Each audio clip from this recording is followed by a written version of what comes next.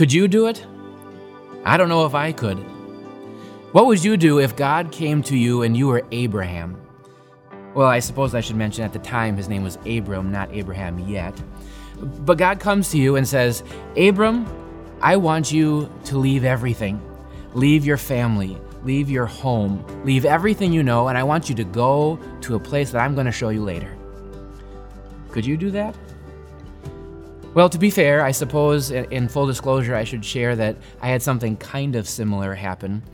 My first assignment as a pastor was to go and start a new mission church in Florida, to leave everything that I knew, to leave the family my wife and I had, our home in Wisconsin. We didn't know anybody there. We had never lived there. We heard there were alligators and snakes there. This was scary stuff, especially that snakes part. But at least we had Facebook and FaceTime and phones and computers. We could connect with people. Abram didn't have any of that stuff. He didn't even have maps or GPS. God didn't even tell him where to go. God just said, go, and I'll show you later. And here's what's incredible. In the next verse, it says, so Abram left. Just like that. No complaining, no whining, no questions. He just up and left. Is that something that you think you could do? I don't know if I could do it like Abram did. But here's the thing. Maybe you already do. Do you actually know where your life is going right now? Do you know where the relationship that you are in right now is leading? Or do you know where your job is going and what that's going to lead to? Do you know if you're going to make it to retirement or make it through retirement? Do you even really know if you're going to make it till tomorrow? I suppose you could say none of us really ever knows where we're going in life. But God knows, because God knows everything, and God is in control.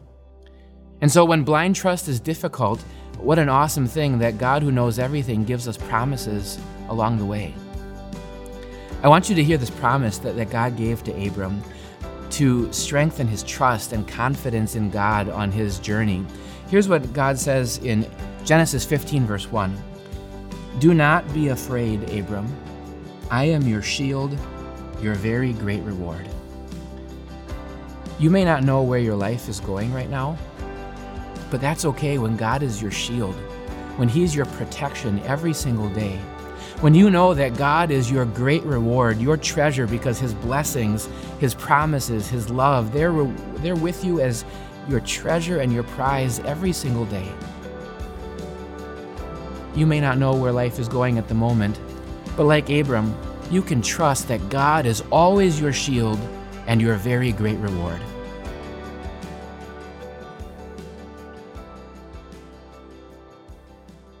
Hey everyone, Pastor Mike here with Time of Grace. Thank you so much for checking out our podcast, and we'd love for this podcast to be a blessing to you in the days to come. So if you could share this podcast, subscribe so that every episode ends up in your feed, or just leave us a review, we would love more and more people to hear this message so that their lives can be surrounded and blessed by the grace of God. Thanks again, and have a wonderful day.